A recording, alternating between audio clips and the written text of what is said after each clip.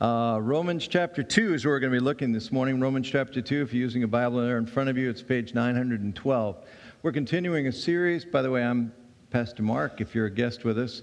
We're continuing a series in the book of the first three chapters of Romans, which is entitled Understanding the Human Condition.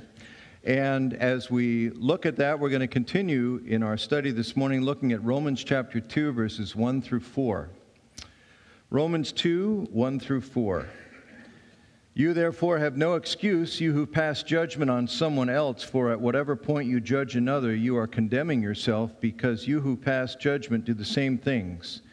Now we know that God's judgment against those who do such things is based on truth.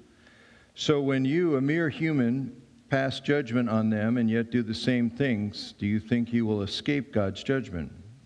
Or do you show contempt for the riches of his kindness, forbearance, and patience, not realizing that God's kindness is intended to lead you to repentance?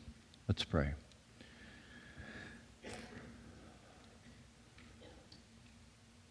Lord, we gather this morning here in this room and those watching online. Lord, I know that every life, every heart that is tuned in right now is known by you. You know their need, you know their circumstances. Lord, for one reason or another, we have all felt prompted to draw near to you, to want to learn about you. So God, teach us, I pray. I pray that you would speak particularly to those of us that are Christians, that we would be open to hearing what you have for us in this challenging passage, that you might be exalted and glorified in our lives, that we might better know how to love people that are different, and love people in a way that makes them want to know our God, in whose name I pray. Amen.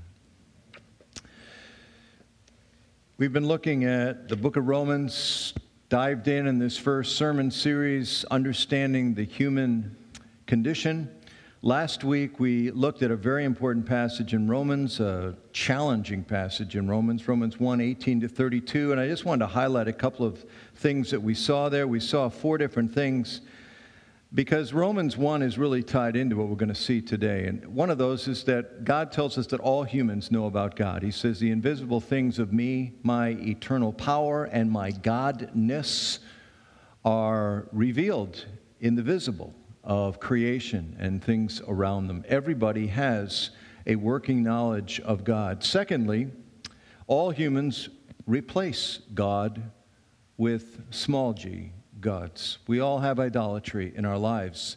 And he's talking in Romans chapter 1, this big snapshot of humanity. He even ties it back, says, since creation, this has been so about humans. We saw third, the result of our displacement of God. And by the way, idolatry, displacing God, is actually the essence, I think, of sin. What has caused us to live out other sins is we displace God with other gods. We make other things central in our life. We put other things at the control center, on the throne of our lives. That results in us being impacted. It affected our thinking. It affects our sexuality. He talks about how we have these epi-desires, heightened, out-of-control cravings in our sensuality that manifests itself in all different ways. It also has affected, as verse 28 and following tells us, our human relationships in a very profound way. But he gave us the hope as he context verses 18 through 32 back to verses 16 and 17 that all humans can be restored to a relationship with God, even though we have displaced him. Paul now turns in chapter 2 and addresses a different group of people, the moral, religious people that are in the congregations, particularly Jewish believers here in the Roman congregations, but really anyone who it is an expose of anyone resting in their religious position or privileges. My sermon title is entitled, Religious People Can Be Dangerous People, and I think that is exactly what he's talking about here. He is talking about Christian people. We can be dangerous people. And I think he's explaining why and how in this passage. Before I dive into it, there is one definition I think important because I'm talking about religious people, religion, and I'd like to just think, what does the word religion refer to? It's a much bandied word culturally today. A word search, Google, you would see religion is used in all contexts. But the word religion actually is a Latin word. It is the religare.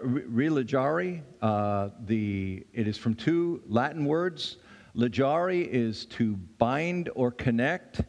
Is to do it again or to do it back. It is saying, as the early Roman authors, and there are a number of them that talk about this term, and it was picked up by Augustine in the 4th century, and he embraced it as they said, religions are basically man's attempt to connect back to God. Now, with that historical definition, I don't think we need to be uncomfortable with saying Christianity is a religion. I understand that many of us in evangelicalism like to distance ourselves with Christianity from religion, and we often make the statement, well, Christianity is not a religion, it's a relationship. I get it, but I would suggest it might be a little bit disingenuous because we are a religion. As a matter of fact, with that definition, that is a beautiful definition of Christianity. That it is a system of truth that is personified, summarized in Jesus Christ, whose very purpose was to connect people back to Christ, to God, through Christ. That we have distanced ourselves, we have gone astray, we have moved away from God as the center of our lives, and Christ has come to reposition us in a relationship. As 1 Peter 2 says, He has come to bring us to God, to bind us to Him.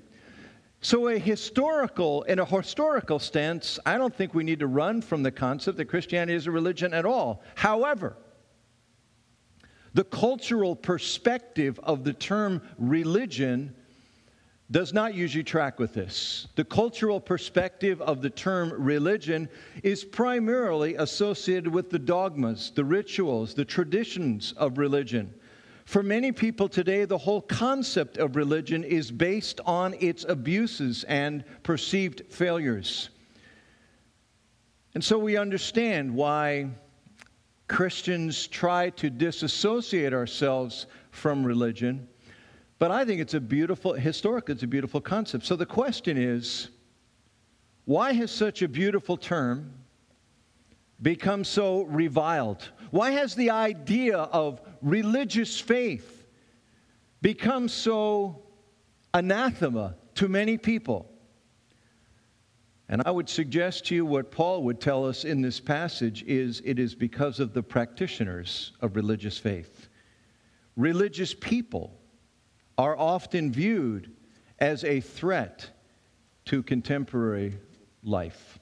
In 2008, a Christian charity, the Joseph Rowntree Foundation, a very large Christian foundation and charity organization in Great Britain, sought to evaluate by poll the contemporary social evils of Britain in order to determine how they as a Christian organization could effectively address some of those issues. They wanted to see what it was that was driving people, that they felt these are the hot-button priority concerns that we have in our culture, and to see how the church could address those: poverty, immigration, various social issues.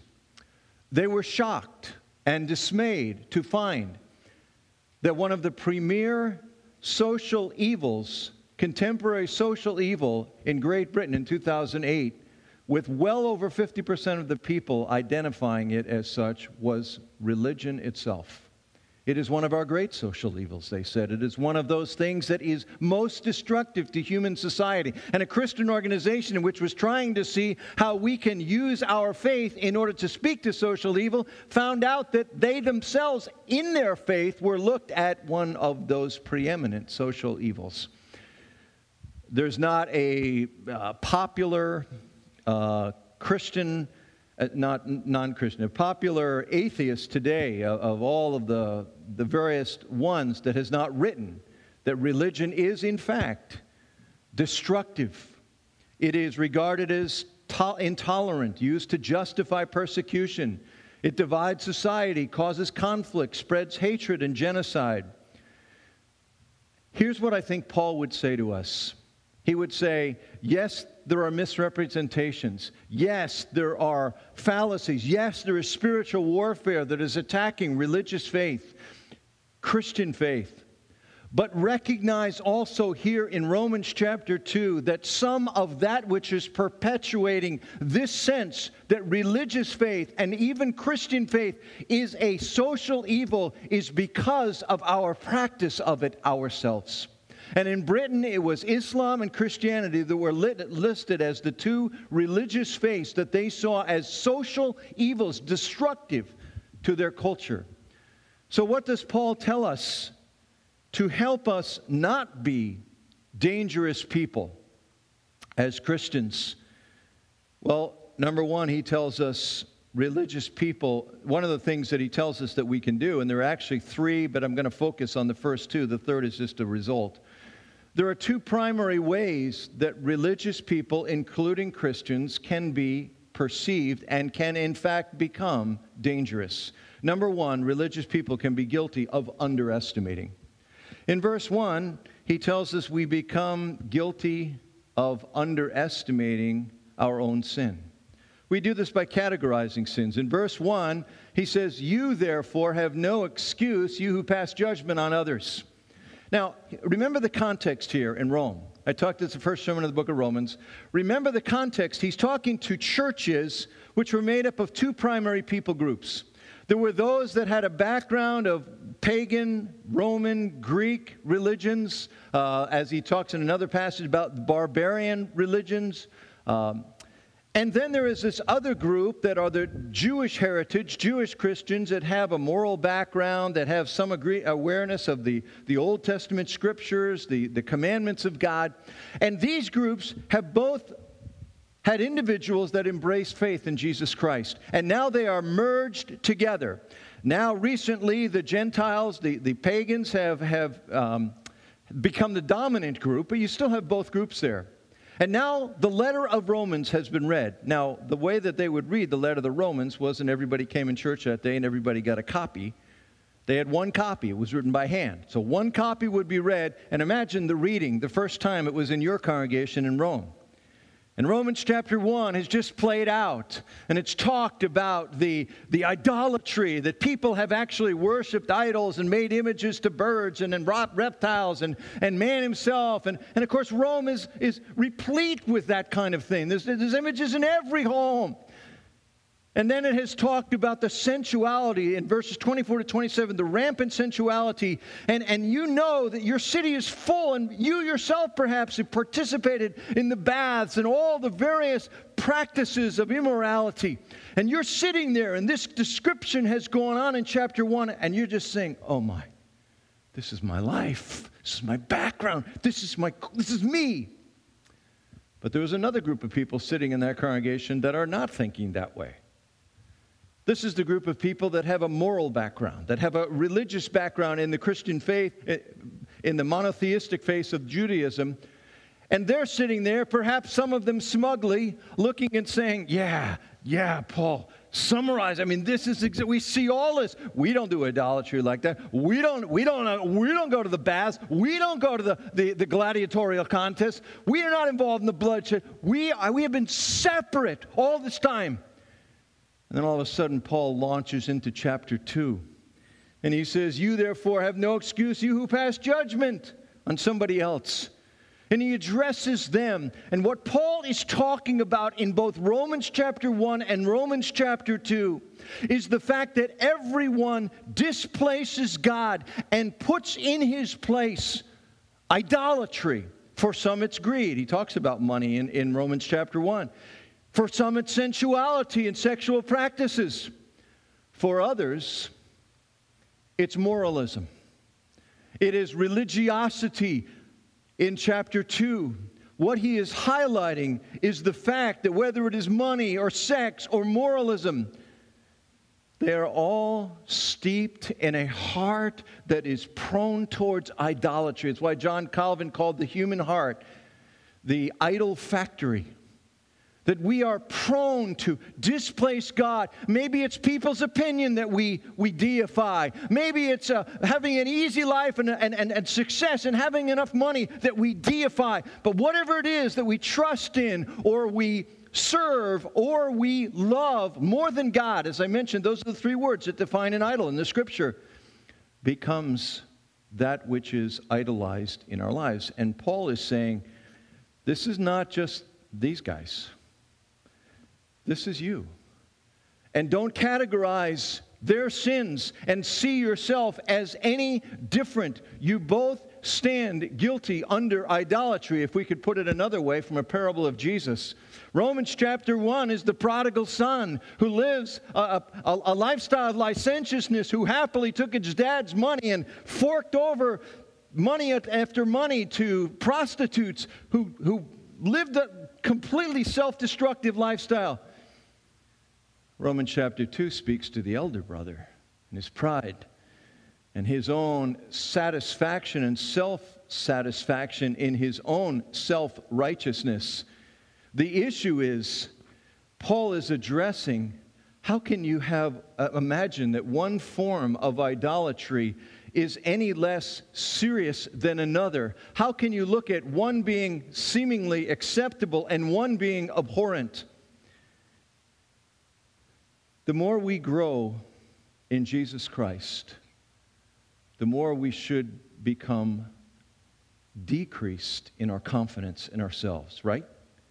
The more we become confident in Christ, the more we see another layer of the onion of our soul that is stripped away, and we see, oh my goodness, so many motives I didn't even sense, so much self-absorption I wasn't even aware of. I didn't even realize how much I manipulate people and circumstances utterly for myself. The more God in His grace allows us to see, the more we become less and less confident and satisfied in ourselves. The less we begin to look at others as being there and me here,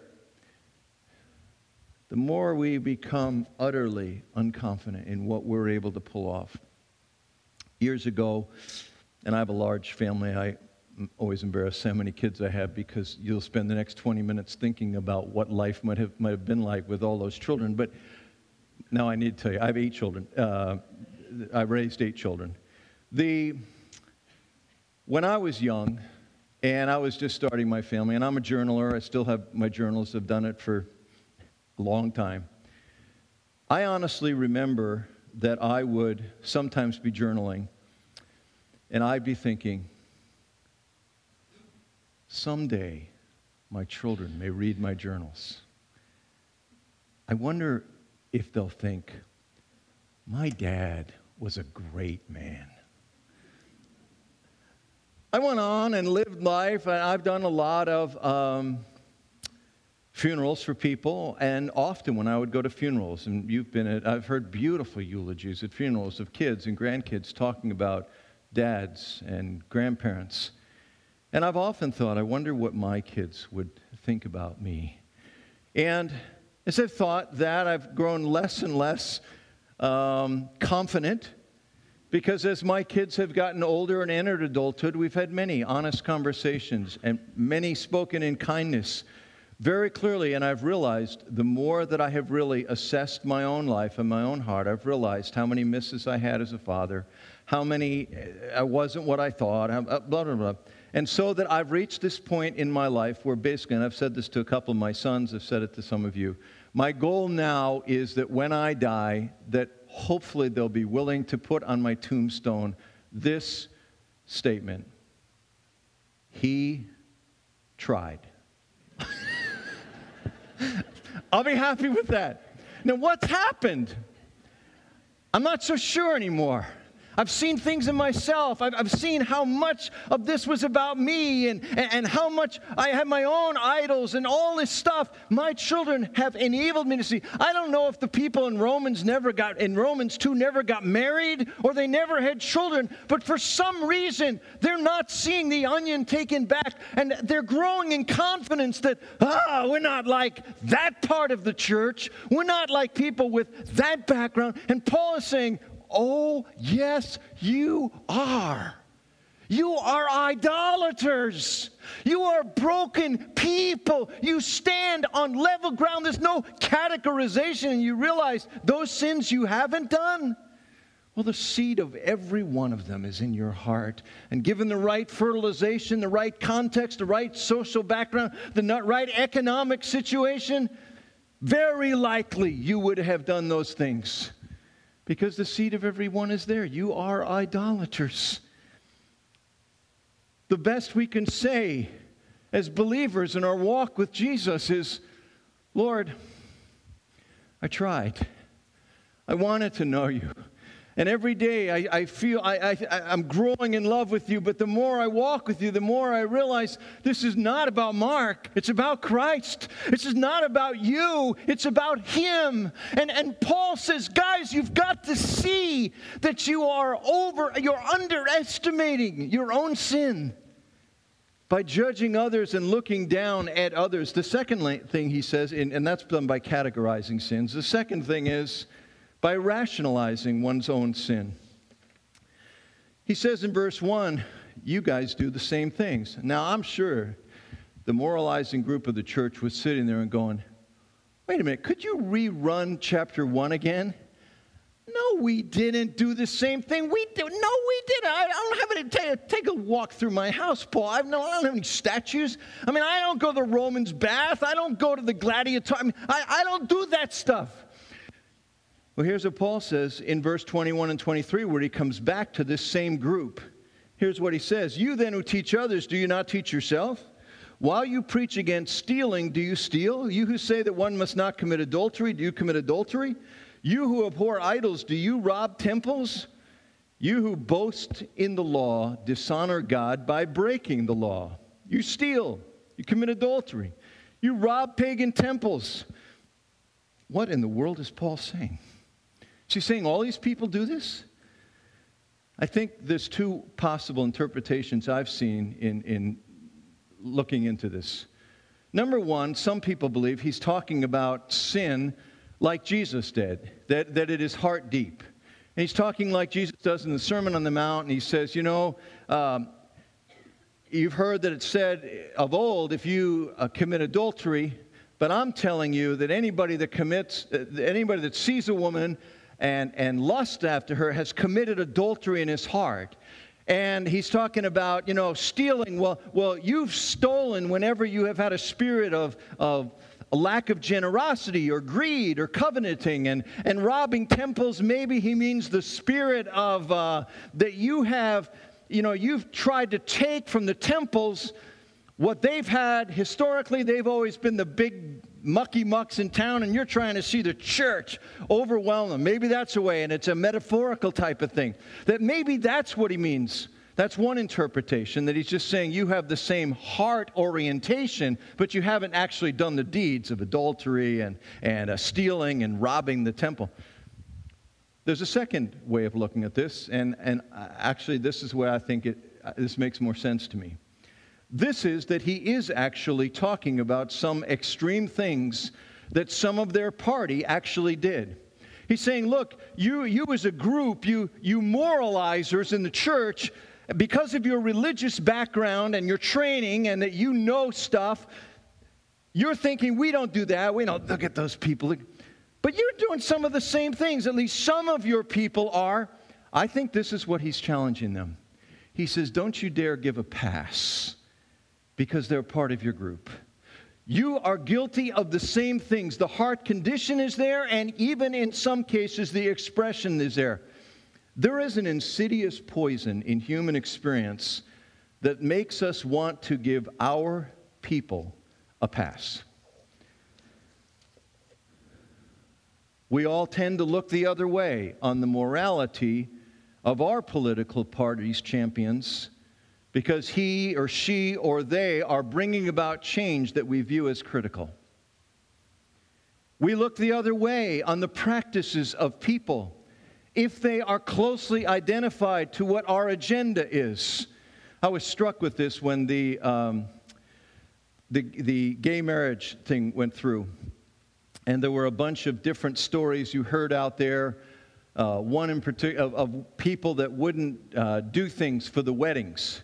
And I remember one in particular, and there's been multiple like this, but one in particular was a woman who refused to do a wedding cake for a gay couple. And she was, in some circles of evangelicalism, immediately championed as a heroine because she would not do this kind of thing.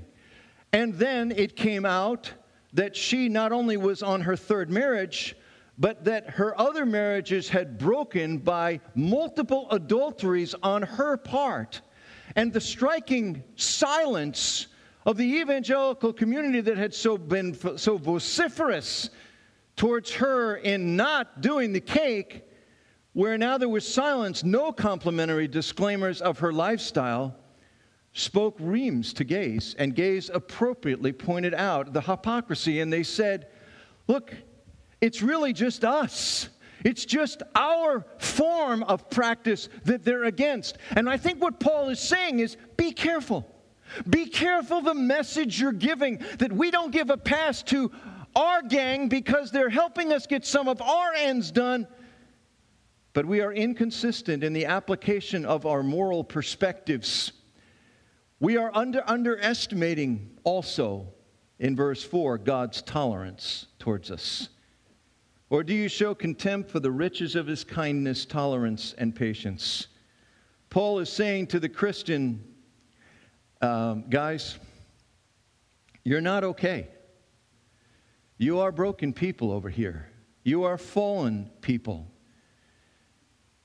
You are people that should not imagine yourself as anything other but recipients of God's kindness, his tolerance, his patience, that he has poured his love into your life, that he has embraced you as his children, is picture of how tolerant and gracious and kind he has been. And he even says your continuing practices where he's showing this with the hope that you'll turn to repentance. The concept is, see yourselves as objects of grace. I had a very interesting conversation a couple of weeks ago, a lunch. I had the opportunity to sit with a man who had been a pastor in Florida. He's an associate pastor in Florida. Been there just 2 or 3 years as a pastor. He's in his 50s. I was struck in talking to him with by the thoughtfulness. He was a measured thinker. He was a deeply theologically oriented guy whose perspectives I found insightful and helpful in all arenas, but one arena of life in particular was out of his own experience, because this particular pastor had spent 30 years in the gay lifestyle with same-sex partners. And he was talking about how he had surrendered to Jesus Christ, recognized his own idolatry, as all of us have to do, embraced Christ, and 8 years prior, and to his amazement, in the last few years, God had led him into a pastoral ministry, an associate pastor's ministry. We were talking about a variety of things. One of the things that he talked about was his perception of Christians during that journey. And he talked about the phrase that many of us use, the phrase, hate the sin, love the sinner. And he said, I can tell you that that is not perceived how people think it is perceived, at least in the circles that I was involved with. He said, what it sounds like is that Christians are saying, we condescend to love the sinners, the sinners.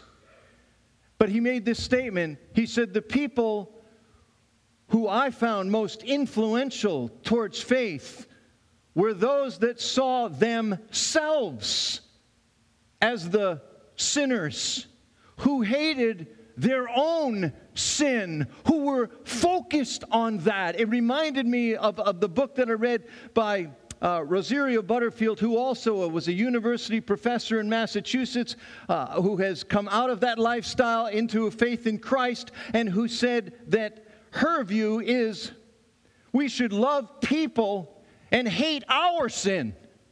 That the focus is we see ourselves.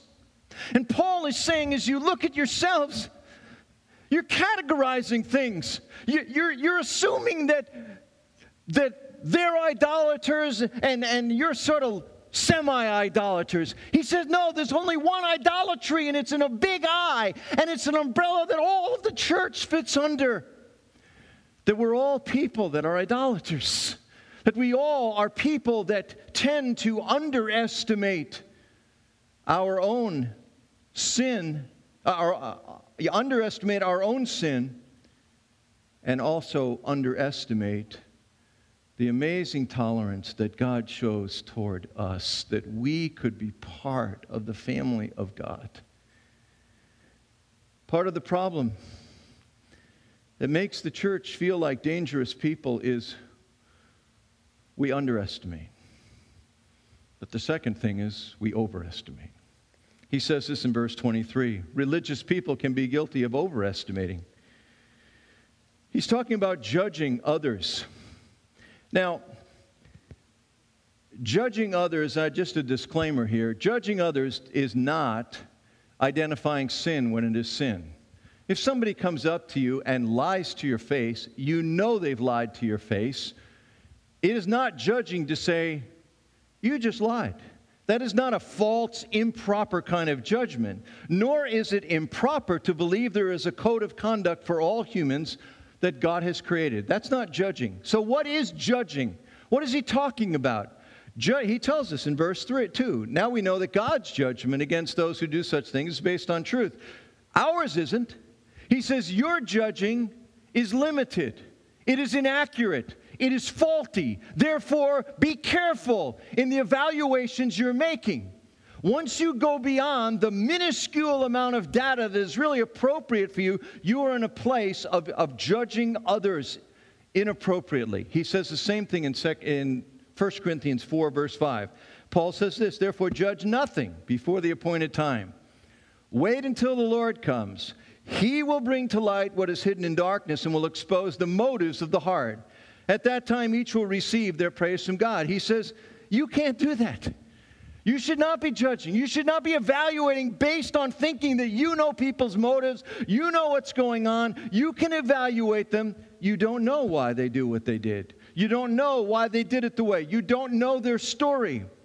This is the tremendous importance of being very careful as Christians at not looking at other groups' lifestyle.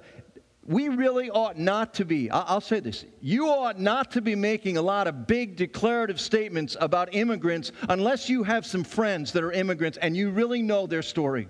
You ought not to be saying a lot about people in various moral lifestyles unless you have a face there. So it isn't them, it's Chad, or it's Celeste, or it's Bobby. Somebody whose story you understand, somebody who you're doing like, because otherwise you're evaluating based on inaccuracies. Only God knows the motives of only God knows what's going on. I'm not saying you don't have any convictions about sin, but I am saying we become very, very careful when we don't know the full stories of people. We need a face. We become guilty of overestimating their by our objectivity in evaluating others. Verse 3, so when you, a mere man, pass judgment on them and yet do the same things, do you think you'll escape God's judgment? You're just a mere man. You can't deal objectively, accurately, so we really need to guard our evaluations of others. There are three things. I'm throwing this in for free. Three things that I think influence our objectivity. And I would suggest to you, I'd ask you to write these down and just ponder these. Because I think we become dangerous people when we evaluate and seek to cast judgment on others' behavior, practices, because these three things can often be involved. Recognize, first of all, that you give yourself the benefit of the doubt, but you need to extend the same courtesy to others. 1 Corinthians 13 says, love believes all things. It takes it on face value. Doesn't assume I know what they really mean. I get what they're really saying. Love believes. I believe. I choose to believe. You do that to yourself all the time. You give yourself the benefit of the doubt all the time. You're at work and you've been an absolute jerk in the afternoon, and the way you've responded to people, and you're thinking to yourself, well, I probably shouldn't do that. But I have been covering for people all day long. I've been carrying this. They've been irresponsible. I've been doing this. You know what's going on. You have a reason. You go to a meeting and you have been harsh in your words, and you find yourself very impatient with others. And you can tell you're repelling people, and you're immediately going in your mind, well, I shouldn't do this, but I've had almost no sleep for 3 days. I'm so exhausted. I'm not myself. Or maybe you're there and you're driving in the car and you're screaming at people and you're all upset and people are looking at you like, what's wrong with this young guy? And you're thinking, they don't have any idea that my girlfriend broke up with me last night. And they don't know your story. Your story influences you. And you give yourself the benefit of the doubt. Well, the reason I'm this way, the reason I talk that way, the reason I drove that way, it's because of... Hey, everybody you meet has a story. Your boss has a story. Your coach has a story. Your kid has a story. Your parent has a story. There's things playing into their life. But we tend to give ourselves the benefit of the doubt, and we don't cut slack to anybody else. Their story is just as acute to them as yours is to you. We need to remember that. Because we pass judgment on others. We assume we know, or we assume actually they don't have a story. Secondly, you condemn others when you are feeling condemned yourself. Moralistic religious people are people with a high sense of self-condemnation. You are most dangerous when you are feeling condemned, whether it's yourself condemning or you feel it's coming from other people.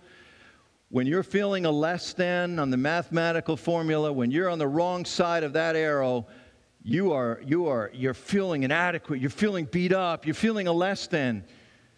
We pass on criticism when we are feeling critical of ourselves. When we are feeling condemned, we are most condemning of other people.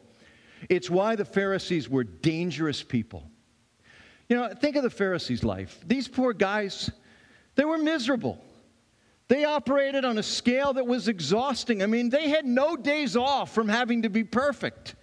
And we might look at them and say, yeah, but they were arrogant. Sure, they were all of that. But they were on this terrible treadmill every day that their whole identity was being superior and getting it right. I mean, they had to hit the 2 fast days every week. They had to wash their hands every week. They had to get it right. Times they're criticizing themselves. They're beating themselves up. Beating yourself up is the time when you most beat other people up. Condemnation of ourselves is when we are most condemning of others. The Pharisees were scary people. They were not safe people. They were dangerous people. They were condemning people. Moralistic people that are not living and drinking and eating the vibe of grace are people that are always striving. They're feeling condemned. They're not embracing the reality of acceptance in Christ. They're dangerous. They're dangerous people in the church. When any one of you stops walking in the power of the Spirit, you're still trying to live like a Christian. You're still trying to be this thing. You're trying to do it in your own strength. You will find that you are more critical and condemning of others than when you're walking in Jesus, because you're feeling beat up. The beauty of walking with Christ is we walk in His acceptance. We are free then to love others. The Pharisees were not safe people. There's a book that I've read that was helpful to me, the verbiage of it. It's called Mud and the Masterpiece by John Burke. And in the book, he talks about, he's actually comparing the way the Pharisees related to people and the way that Jesus did. The Pharisees tended to see the mud. Wherever they went, they saw the mud in people's lives. Jesus Christ, who knew the mud better than anybody else, who knew sin better than any human that's ever lived, constantly was able to communicate to people their beauty. He was able to communicate to people they were valued. That's why nobody really wants to flock around a Pharisee. They're scary people. They make you feel condemned. You sense they're comparing with you all the time. Those people are dangerous. Jesus valued people. Jesus saw the beauty in people.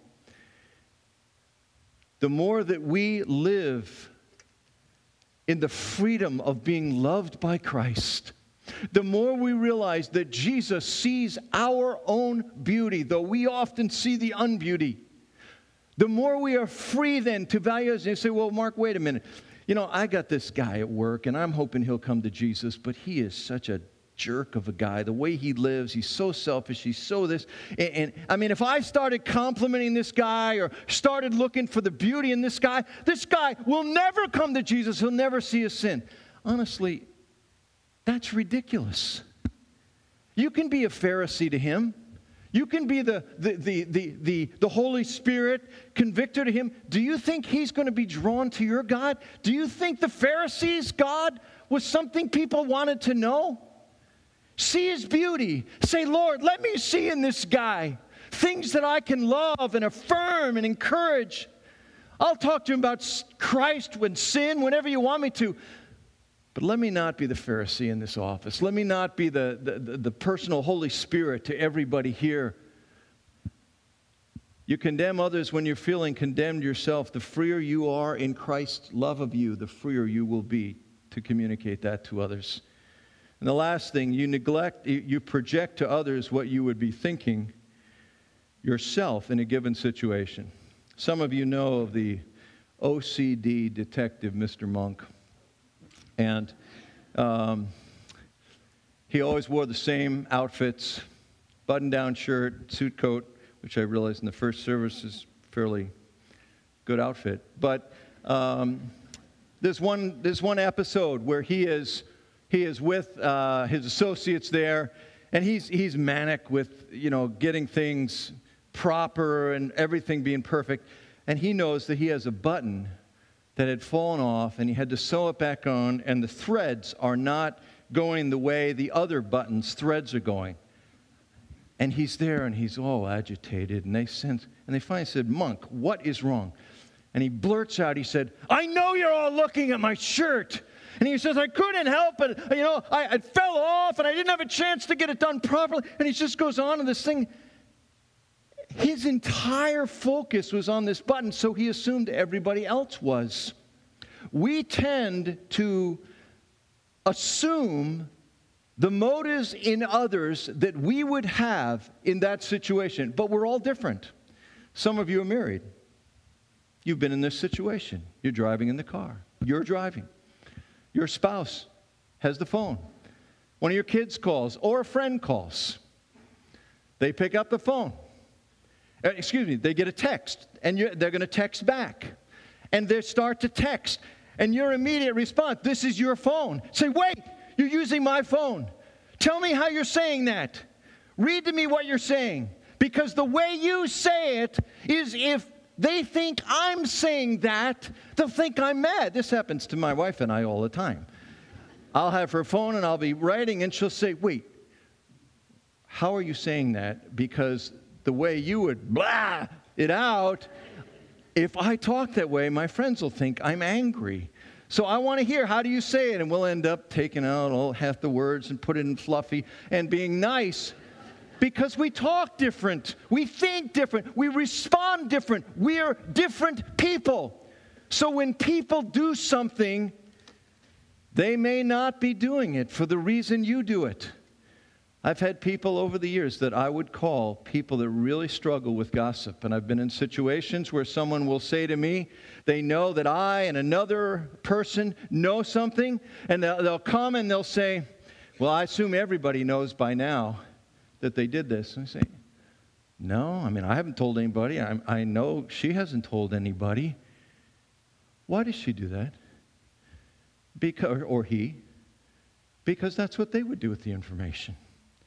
If you're a control-oriented person, you come to the meeting, you see where you're sitting, and you say to the person that assigned the seats, I know why you put me next to so-and-so. And they say, who? What table are you at? Or they come to you and a control-oriented person, and you come up and you say, you called me up last to embarrass me.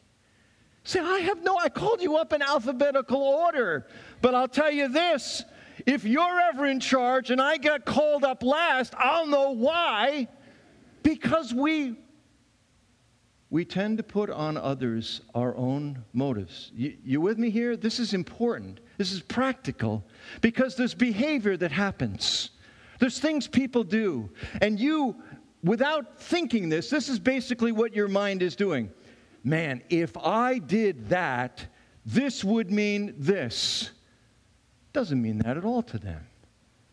We have to cut people grace. There's all kinds of things here that Paul is saying to us that are practical about how we're to live out in the humility of our faith. But it's important because this is how he summarizes in verse 24. Religious people can poison the name of God. As it is written in verse 24, God's name is blasphemed among the Gentiles because of you. Because of your pride. Because you don't see yourself as just one of the mass of idolaters in your church. Because you are evaluating people with faulty information, with limited awareness. Because you're trying to be the Holy Spirit to other people and assuming you are there not to encourage their beauty, but only to point out their flaws. So what do? This is where I'd close. Two things I'd suggest. Number one, some of you are here, and the most important thing for you is to know how much God is for you. You can't live out the freedom of God's love without imbibing the freedom of God's love. I'd suggest you start with a psalm, like Psalm 73, and spend a couple of weeks every day reading and meditating on that psalm. A psalm where the psalmist was struggling with his lot and what he didn't have and what others had. And finally, where he's brought in the latter part of the psalm, is just stunned with what he has in his relationship with God. Who he is to God, in spite of his own. He says, I've been talking to you like a beast. Just brutish in the way I'm really living, Lord. But he said, I'm remembering now who I am with you and what I mean to you. Secondly, start asking God to show you the beauty in the lives of people around you. I believe that's what Jesus felt. That's what Jesus felt like to people around him. I think they felt, this guy sees something in me that he feels is beautiful. He sees a masterpiece. He would point out their sin as he felt they were ready to hear it and the way to hear it. But he didn't drive them away. He didn't cause them to feel this is all about him. He's comparing himself with me and who's more righteous. He just sees my beauty.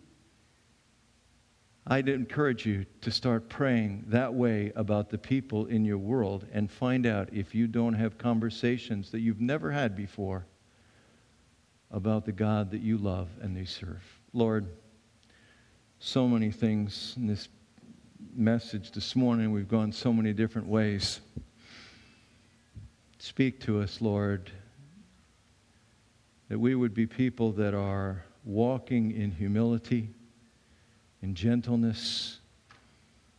That we are people that see the masterpiece of people all around us, that their mud is incidental compared to the beauty we see in them, just like we were to you. In Jesus' name I pray. Amen.